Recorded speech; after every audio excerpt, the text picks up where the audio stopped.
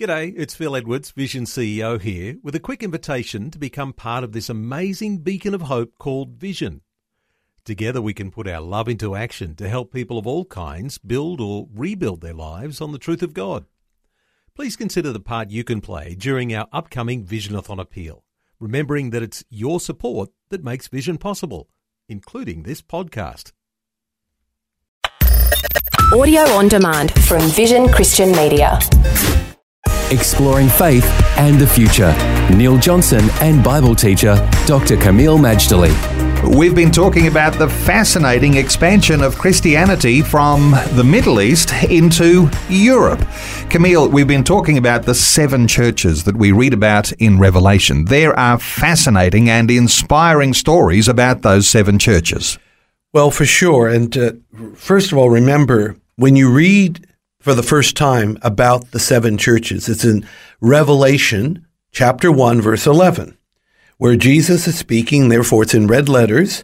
He addresses the 7 churches. Now, when you see the list of those churches, like Ephesus, Smyrna, Pergamos, Thyatira, Sardis, Philadelphia, and Laodicea, there actually is a logical sequence. If you saw them on the map, if you were going to travel to them, like on a tour, they go clockwise, starting with Ephesus, and then you go up north to Smyrna, which is Izmir in Turkey. Then you go further north to Pergamum, and then you start to go, in a sense, northeast to Thyatira, and then you start to go south. So it really is a clockwise formation. It was deliberately said this way.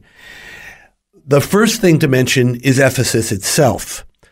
It is probably the number 1 archaeological tourist site in Turkey.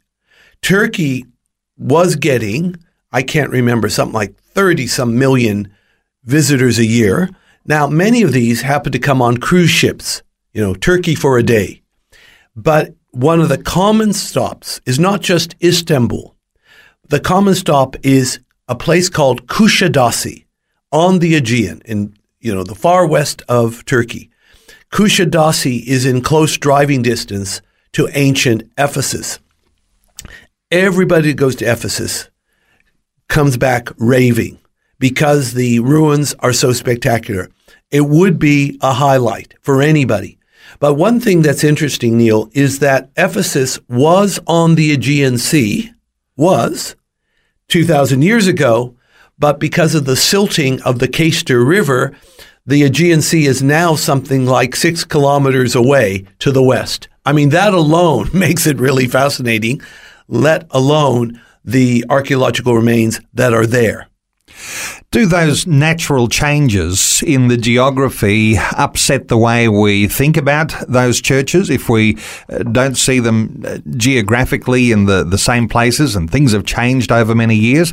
Does that alter the way that we understand the message that's come to those churches? No, I don't think it makes any difference because the fact that Ephesus is on the Cayster River and the Cayster River silted up, it's not even, I don't think the Cayster River is even mentioned in Scripture.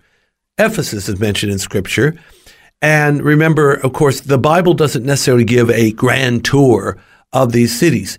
But the reason we enjoy Ephesus is because it's so well preserved. They have a reconstruction of the Celsus Library. I mean, it looks spectacular. But the real gem is the theater that supposedly held 25,000 people. Now, you could imagine the riot that went on, or near riot, or actually not even near, it was a riot in the book of Acts. And Paul wanted to go in the theater and address the crowd. And they said, the church said, no way you're going out there. You'll be torn to pieces. That part is what becomes very, very electric. And then there's other things in Ephesus too, but I have to say it is a gem. And if our listeners can go there, they will not be disappointed. Faith and the Future with Neil Johnson and Dr. Kameel Majdali from Teach All Nations. For more from Dr. Majdali, including books and DVDs on prophecy, Bible commentaries, plus today's and other episodes of Faith and the Future, go to vision.org.au. Thanks for taking time to listen to this audio on demand from Vision Christian Media. To find out more about us, go to vision.org.au.